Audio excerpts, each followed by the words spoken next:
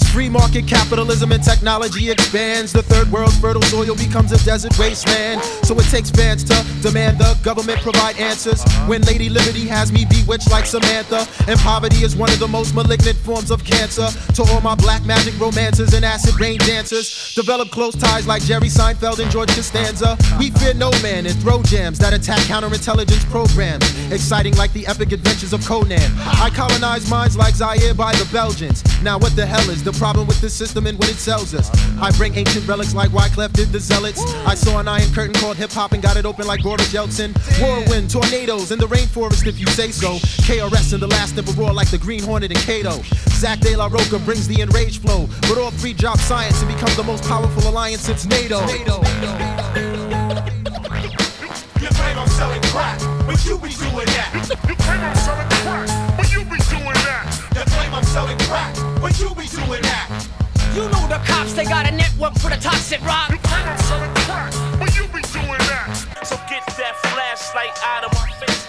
You claim I'm selling crack, but you be doing that. The last emperor KRS-One and Big Zach. Need I say the CIA be criminals in action? Cocaine, crack, unpacking, high surveillance tracking. Prominent blacks and whites giving orders for mass slaughters. I want all my daughters to be like Maxine Waters. When they flooded the streets with crack cocaine, I was like Noah. Now they lower, cause the whole Cold War is over. Communism fell to the dollars you were grabbing it. Only assault and battering in the name of intelligence gathering. Now it's karma you battling, a losing fight. I choose the mic to recite, ignite light in the night. We should beat them. President Clinton should delete him. It's not hard. The CIA simply has no more job. Oh my God, it's mother. You can fix this. We rock over mixes, not 666s. Yo, this is the message to all that can hear it. If you got secret information, now's the time to share it. Call your congresswoman, your senator, your mayor. It's time for all the scholars to unite with all the players. Rearrange and see times are definitely changing. G. They used to tap the phone. Hello and welcome again to Storytime with the Historist, the podcast for world history students, teachers, and enthusiasts. It's world history, but told our way. We have arrived, Matt. Yes. This is our season 2 finale. Yes, it's a bit late. Oh, okay. In all fairness, yes, it is totally late, but let's really be honest. I think we can blame the global pandemic. The pandemic, we had remote teaching, the AP exam. There was a lot going on there in a very short period of time. So I'm with you. Let's pass the buck. Yeah, like seriously, not my favorite year of teaching. I'm not going to lie. Nobody's favorite year. Oh, good God, it was terrible. But we have made it, so we're super, super excited. And boy, do we have a story for you today. This one combines Cold War conflict, decolonization, the remnants of white man's burden, and social Darwinism's viral ideologies all together. Oh, this is going to be awesome. I'm so excited for this episode. I know you've been really excited about this for a long time. And we're going to leave you questioning your understanding of the U.S. policy of promoting democracy abroad, especially during the Cold War. Oh, what do we got then? Well, today, ladies and gentlemen, we tell the story of Patrice Lumumba. Oh, let's do it. I'm so excited for this. All right, guys, so here's the thing. Before we get started, we always, hit our sources, let you know where we got this information from. We have a ton of sources for this episode, too many, frankly, to go through. We want to be really transparent with all this information, though, because as Jen said, we are going to, potentially trigger some folks. So make sure you check the episode notes. We'll link up all of the various sources, and we'll also reference a couple of them from time to time, especially in part 2. Where we'll definitely have some fact checking for you guys. All right, so with that, Jen, I think you get us started with some historical context. Oh, I love me some historical context. I know you do. So the first thing we want to do is to gain a deeper understanding of the events in the Congo in the 20th century. You have to go all the way back to the 1800s to colonization and scramble for Africa. So we first highly suggest stopping this podcast and going back to listen to our episode of the history of Belgium and the Congo. You can find this episode. It's season 1, episode 9, right. Society of Murderers, in our back catalog. It really will help you understand today's story a little bit better if you've got knowledge about like the rubber terror and the subsequent mass murder and genocide, especially under King Leopold. It how pivotal it was in Congolese history. Absolutely. So welcome to this podcast. Stop this podcast. Go listen to a different podcast, and then come back. Yeah. Yeah. Hopefully that wasn't too confusing. Not too confusing at all. That saves us some time. So we're fast forwarded now. Decolonization movement after World War II. What's going on? Well, we know that after World War II, I mean, first of all, you can't tell the psychomaniac, horrible, evil person Hitler, hey, it's bad for you to take over countries and take their resources. That's right. And then you control like how many countries and other foreign places. To be fair, the United States, Great Britain, and France did try to do it on the sly, though. Oh, after they did. World War II, They did. Hitler bad, us Good. ish. Yeah. Ish there. So really, these nations run, especially in Western Europe, England, France, all these nations, they are broke because of World War II. They do think not. that's the key. Yeah, Yeah. they don't have the money to maintain their colonial possessions, right? And you couple that along with the idea that people are allowed self-determination, Right. and these colonized nations are going to want their independence, and there's very That's little Western Europe can do at this point to stop it. They just don't have the resources to do it. Totally true. So I'm going to always be the contrarian here. I think it's a little ironic that it costs a lot of money to steal. It does. And for Great Britain in particular, but also, like you said, France and some of the other lesser European states, they just didn't have enough money to keep their theft apparatus working at full level, and so it became easier just to unload. Yeah. Right? It less of a burden, as we can say. And so we do see the decolonization movements especially start in like India, to where we get the division of India into India and Pakistan, and we're also going to see it then take place in Africa. Africa, yeah. Like the main colonial where everything is owned by the Europeans. It is a mess. Right? Oh, it is.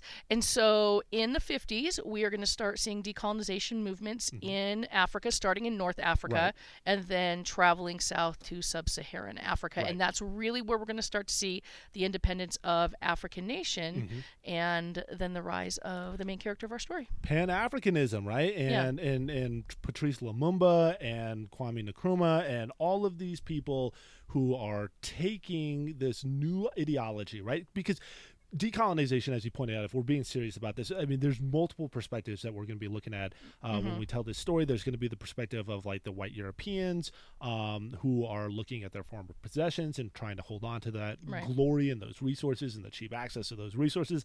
Then there's the African perspective, which is like, white man, get out. Yeah. You know, you've messed stuff up here literally for 100 years, and we're ready to start standing on our own 2 feet. And then there's also going to be this Cold War perspective that we're going to talk a little bit more about in episode 2. So let's focus in on Pan-Africanism and that perspective of like African people joining together, right? This whole like Bob Marley, like one love we got, one heart, let's get together and feel all right. I think those are the words. I'm not a big reggae fan. Oh, I'm not a reggae fan, but I'm all about that ideology of unity. And more importantly, Lumumba was all about that ideology of unity as well, because Pan-Africanism at its core was taking all African people, like your tribal affiliation, your linguistic affiliation, like all of these people, take it back to its root, almost in this kind of like pre-Bantu migration sort of like context, and let's bring us all together, because collectively we've got this issue, European imperialists. If we work together, we can kick them out and we won't be reliant upon them. And the ideology started to extend out to all these various diasporas, right? And let's just be straight about who these diasporas are. These are former slave peoples in Brazil, in what the British called the West Indies, or we would call the Caribbean, in the United States, where you have people who are at the same time also fighting their own liberation movements. I'm thinking specifically about Martin Luther King and the efforts to basically tear down segregationist Jim Crow policies in the United States. And so Pan-Africanism becomes a unifying ideology that'll extend through the 1950s into the 1960s and will eventually inform like the Black is Beautiful movement in the United States and the Black Panther Party. But I think I'm getting kind of out into the weeds at this point, so I'll kind of come back in and talk about Africa. Agreed. And just for, again, some more historical context, this is not the first time that we've seen a people try to unite under what we call the Panism movements. We had Pan-Slavism when they were trying to gain independence in the early 20th century, late 19th century, earlier 20th century. I mean, this is when you want independence and you've got that an enemy that seems to be much more powerful than you are, you've got to let the small things go unifies a collective whole to be able to accomplish your goal. Absolutely. So that's this key piece that everybody's going to need to keep in mind here is that Pan-Africanism is all about African people and not about European people, or very importantly later on, it is not about the West. It's not about the East. It's not about those Cold War blocs that are coming to dominate the world during this time period as well. True. And that's going to kind of put a target on Pan-African leaders, particularly Patrice Lumumba. And and I think the reason this is so important is, and our students should know this, perhaps our listeners do as well, is that remember when the European powers divided up Africa, they started creating these arbitrary borders that put rival tribes together, rival groups together, and then the Europeans would exploit those differences to the benefit of the Europeans. Specifically, like a great example would be in Rwanda with the Hutu and the Tutsi, right? Yeah, absolutely. Favoring the Tutsi because they were, quote, lighter skinned, and it created a divide between these two African tribes. And they did that so the tribes wouldn't unify together and overthrow them. And so, and that's going to play a huge role later in independence movements. But that's why these leaders are pushing for Pan-Africanism, because they understand if we let those divides stand, we are never going to succeed. Absolutely. And the Belgian Congo had, hundreds of different tribal groups and linguistic groups, and people who living in various river basins and in forest districts, and everybody's thrown together, given these different jobs and rules meant to divide people up. And now Pan-Africanism is going to serve as like that magnet. Let's bring everybody back together. Let's create this unified state, because that's what decolonization is all about. You get out of our country and we're going to have our own country. This is an independence movement more than it is anything else. Right. Yeah. So this Pan-Africanism definitely starts this anti-colonial, anti-white Belgium attitude in the Congo, especially among the black middle class. Yes. And this should be a ding, ding, ding, ding, like bells going off moment for our students, because what equates the middle class to revolution? How are they related? Because you're taking a group of people who have experienced some sort of socioeconomic mobility, right? They've gone out of the lower class up into this middle class, but they've hit this glass ceiling, this barrier.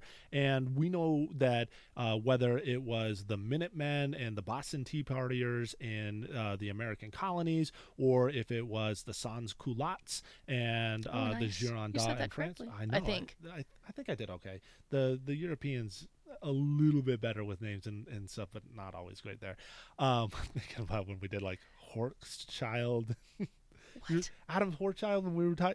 I'm off. I'm on a tangent. All right, go ahead. Go back. But it's the Haitian Revolution. It's the South American revolutions and Bolivar. We have seen time and time again when you have a group of people who are starting to rise but hit that glass ceiling, they're going to be the people who are going to push hardest for some sort of change. People at the bottom, they're just surviving. Yeah, people they don't have time to think about it. They're taking. They don't want anything to change. It's the people sandwiched in the middle. And because of World War II and all the resources that the Congo provided to the Allies, all the rubber and then later like the uranium that's going to become part of the Manhattan Project and blowing up Japan in terms of the atomic bombs. All of those resources came out of the Congo. And so you had this group of people who become socioeconomically mobile. At the same time, the Belgian government had given various groups of people different jobs. Those people were able to start getting educated. They had this lower administrative class of people. The conditions are ripe then for some sort of revolution and change. Because middle class leads revolutions every single time, except for Haiti. Well, yeah, that's true. But even then, you have it's still influenced, and some of those people, But you're right about that one, for sure. So you start to see this conflict, and in Leopoldville in particular, which becomes Kinshasa, the capital of the Belgian Congo, and later the Republic of the Congo. There's this huge revolt, this riot, these protests in the street that will eventually lead to the death of 500 people. Right. So just think about, a large scale social movement, people out in the streets protesting. This is on par with Bloody Sunday, which we just covered, in terms of people being killed in the street in this very public way. And it's like that crossing the Rubicon moment. It becomes this place where the Belgian government in Europe cannot come back. They've lost control of their colony. It's 1959. We've got all of the pieces are now coalesced in place, and the Belgian government realizes we got to give it up. Yeah, right? we can't, We got to give up the ghost. We got to give it back. Right. And so, which would make sense because it's during the whole time period of decolonization. But I do know that in the context of the Cold War, this isn't going to sit well with everybody, right? Because when we look at like India and Pakistan, most people are like, "That's fine, yep, good." It was done terribly, it was not done well, but not well planned. But nobody was like, no, hold on to it. But like, nope, they deserve. Let's go, moving on. Africa was a little bit more challenging, and because in those resources, in the context of the Cold War, both sides of this new bipolar world, whether it was the Soviet Union or the United States, resources. Sharks. Yeah, that's exactly what they are. That's circling. Yep. And which shark is going to move in and take over? The United States views this as an opportunity. The Soviet Union is also going to view this as an opportunity. And then you got Pan-African movement people who are like, nope, get out. They don't want anything to do with it, because the United States, we see it. United States wants more nations to turn democratic and to westernize. The Soviet Union wants more spheres of influences in different regions, and so that's really what this comes down to: who's going to gain the sphere in sub-Saharan Africa? And let's not forget about Belgium. The Belgian government, they still want cheap access to resources, and they start thinking like, they're the ones leaving. They're the ones who have the ability to manipulate the process the most. Yeah. And they want to still have the ability, cheap access to diamond mines, tin, rubber. They're not a nuclear power. They're not probably looking at the uranium so much, but they still want access to the resources as well. So they're going to manipulate. And remember, guys, there's multiple lenses to view this event. There's the American, Soviet, Cold War lens. There's the Pan-African lens, and there's the Belgian lens. And all of them are looking at this event, this one singular, undisputable event. Decolonization is going to happen. How it happens and how you perceive those actions, those change depending on the lens. You know what I'm thinking right here, and I know this is it's here's what I'm going with. I'm thinking of me in front of the classroom, or you in front of the classroom, and we take this big bag of Starburst, right? Huge bag, and you and me both too. And you just rip it open and dump it in the front of the room. And then if you or I are standing by it, no one's going to come get it because it's under our control. But the minute we say we're moving away, whoever gets it, right, then you see all the students, and trust me, students can be vicious when it comes to candy. Like they can, they all rush towards this candy. And that's kind of what I'm seeing the Congo right now is when the Belgians were in control of it, it was the Belgians' territory. But now that the Congo is going to gain independence, you've got the Congolese student and the Soviet student in the United States trying to rush in, get it first. That's a really good analogy. And you're going to have groups of students who are going to say in that context, hey, if we all organize, we'll all get a slice of this. That's the Pan-Africans, right? Yeah. You and I would represent Belgium. We've got it all to ourselves. And, if we step away, maybe we can get some access to some of those resources or materials or lay claim. And then you're going to have groups of students invariably who are going to be like friends, something of those cliques of kids or just friend groups who are going to say like, all right, when it's time to go, like, you do this, you do this, you do this in terms of like grabbing things or obstructing other people, and we'll get a big, stack of Starburst. We'll get a huge portion of the pile. And those are going to be your Soviet or your United States, those aligned groups of people. I think that's a really good analogy to understanding what's going on here. Could you imagine pan-studentism if they all agreed, we're all in this together, we're all going to get some Starburst, all we got to do is take out the teachers first. Right. Oh my God, they would take us out so fast. Or, if we told them though, like, hey, listen, we'll stay here and we'll give you time to organize it. If we gave them enough time, they would organize eventually organize a way to get it done. And which brings me back to what happened in the Congo. Did Belgium create a long timeline, like a good process? Because in 59 they know they're going to be out. Yeah. Are they creating the environment for organization to occur, or are they just going to do that thing where you said where they're just going to step back and whatever happens? Oh, so they could either take a long democratic approach, which the United States kind of sort of did because it took forever to get democracy right in this country? Are they going to take more the, hey, communism ended, Russia's democratic now approach, which we know was an epic level disaster to start? And I'm actually not so sure it's any better. But anyway, no, they're going to make the Belgians leaving the Congo and the Congolese gaining control of their country. You remember how I talked about when we were doing our lecture on the partition of India, and we were talking about, my God, could they have taken any time whatsoever to done this right? Because it was so rushed. A little rushed. So rushed in India. The Congolese gaining their independence looks like Mountbatten's plan was glacial speed. Jeez, man. That's insane. Yeah, I'm looking at the outline right now. So in January 1960, right, because we had things pop off in Leopoldville in 59. In 1960, there's the early negotiations that take place in Belgium with representatives of the political parties that represent all the different Congolese groups, and there's a plan that's going to be made that says in May of 1960 there'll be elections, and in June of 1960 we'll hand things off. So it's 6 months. 6 months from, hey, we're talking about maybe being independent, to, hey, we're going to be totally gone. The Belgian government and all our administrative capacity and the military and everything else that holds the state together, we're going to be gone. Rule yourselves. 6 months. That's like akin to telling a baby, hey, you got 6 months from newborn to reading War and Peace. I was thinking renting an apartment and getting a job. You're on your own. I'm thinking of my kids, well, off you go. Godspeed. Hope it all works for you. Good luck. Roll yourself down the sidewalk and get yourself a job. But there's a reason they do that, right? I mean, this is we would love to say, we just want you to be independent and have your freedom. We know we shouldn't have done this. No. Well, I mean, who wants to give up the grift? I mean, they've been getting... The idea here is that students, if you're not cynical about the process yet, here let's pull back the curtain.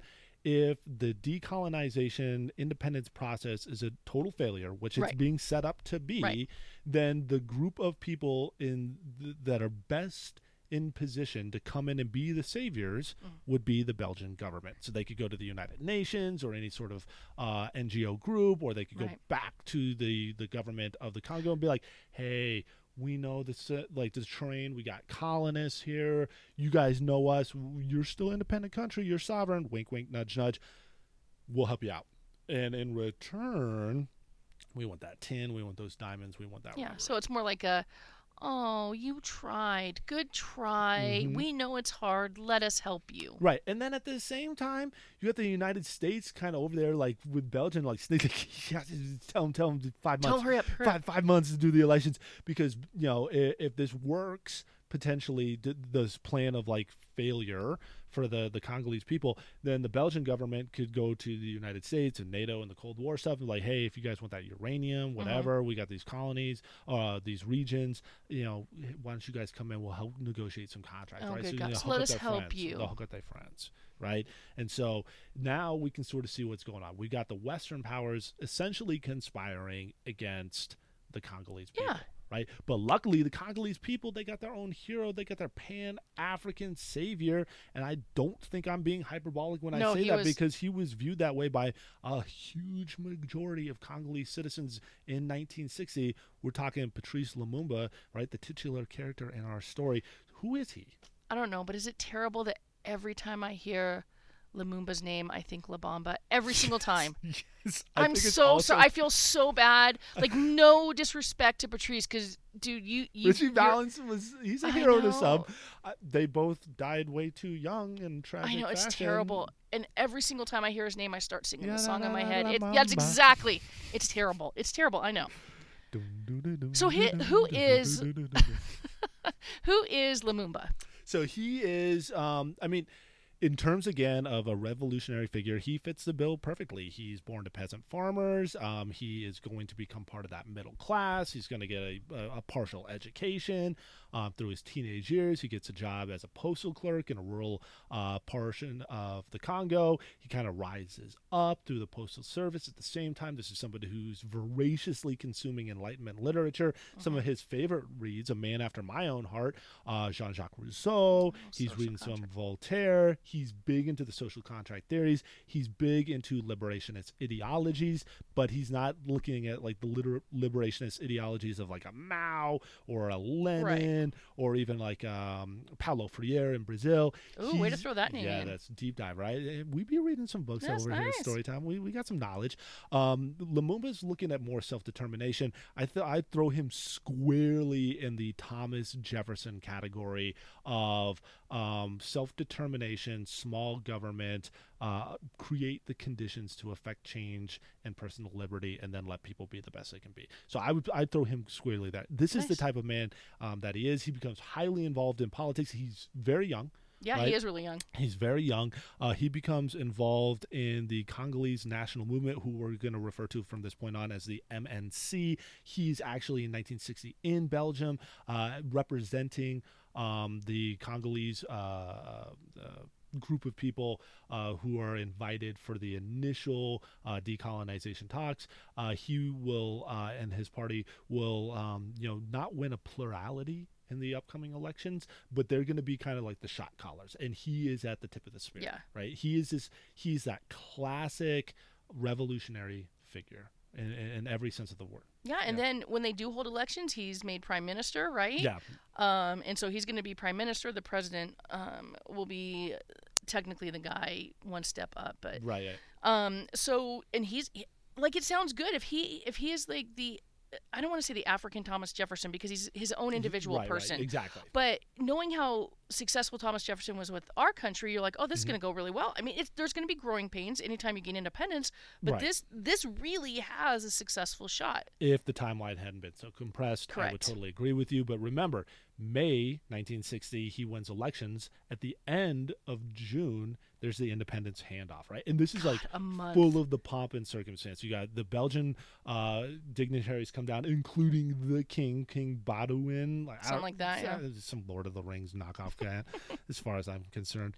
And there's going to be this handoff, and there's going to be much rejoicing, and hands will be shook, and the Belgians will congratulate themselves on Look how awesome we are, 100 years of genocide in the Congo, which literally happens in terms of what King Baudouin I have heard has about to say. this. This guy goes off the rails. Right, and so they're getting their independence and everything, kumbaya for the Congolese people. And I've heard about this speech, and then read it because I couldn't believe it. I could not believe that this actually came out of the king's mouth. Like, it's one of those things where I'm like, you couldn't have been more stupid had you tried. No, people tried to stop him, but his aides, people who were reading the speech were like, they would like cross it off. He'd like erase across. He's like, no, I'm going to say this. I'm going to say this. Yeah, even on the eve of the speech, people were like, do not say this. Do not say this. I can imagine someone grabbing his arm as he was just walking up to the microphone, like, please don't say the stuff about Leopold that he's going to say. But in like true inbred, melted brain fashion, That's what he's happens. like, oh no, I'm going to get out there. I'm going to praise my great uncle and all the great things that he's done. Let's share a quote, shall we? No, if you're going to read this, you got to affect your most melted-brained Belgian king voice. I don't even know how to do I don't even know how to do Belgium. I don't know either, but you got to be some sort of weird king here. I'm going to let you do it then. I think you got the weird king in you more than I have it in me. Well, let's see what we got. All right. Don't compromise the future with hasty reforms, and don't replace the structures that Belgium hands over to you until you are sure you can do better than we did. Don't be afraid to come to us. We will remain by your side, and we will give you advice. He literally said that. That was really well done.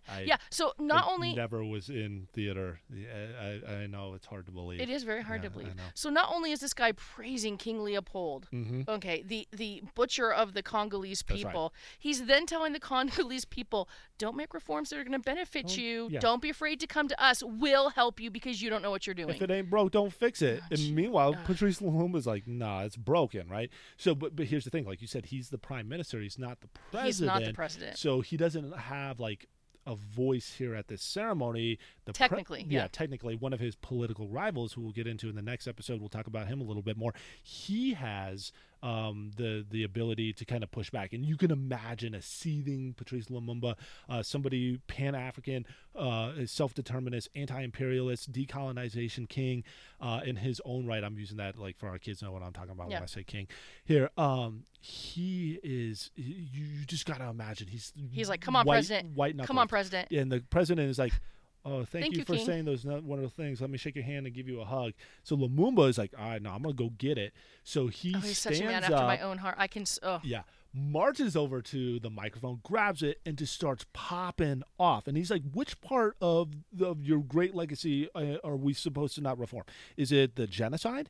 Is it the years of theft and kleptocracy? Is it the systematic racism? Is it the cruelty? Is it the abject poverty? Which part are we to be thankful for? Because there was a time when the great people of this region, right, because it wasn't a state, it wasn't a kingdom, the people of this region were doing very well for themselves. And had you not shown up, white Europeans, we would have been continuing to do great. And he says basically, don't look at us with pity. He wants to reframe the argument. Oh yeah, he's mad. We're not children in this global world to be pitied. We are self-determinists. We're a proud group of people who will do great things provided you leave. So your offer of advice and being here to help when we need it, thanks, but no thanks, because I'd way rather go talk to Kwame Nkrumah, or I'd way rather go talk to some of my neighbors over here in Rhodesia. And you got to imagine the British are like, wait, what?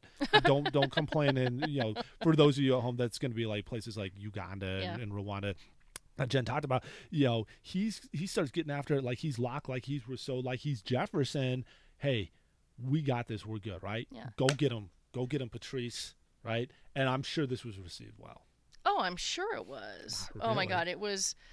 I think really what it comes down to is when Lumumba comes out and says this. One, it freaks the United States out because what the United States hears is anti-West, and if it's anti-West, it means it's pro-communist, at least in the United States perspective. Absolutely. So that is not going to sit well. The Belgians are like, what? Well, because now everything's falling down. Like, they're so surprised. Cheap access. Now Lumumba's like, hey, man, we're standing on our own 2 feet, come hell or high water.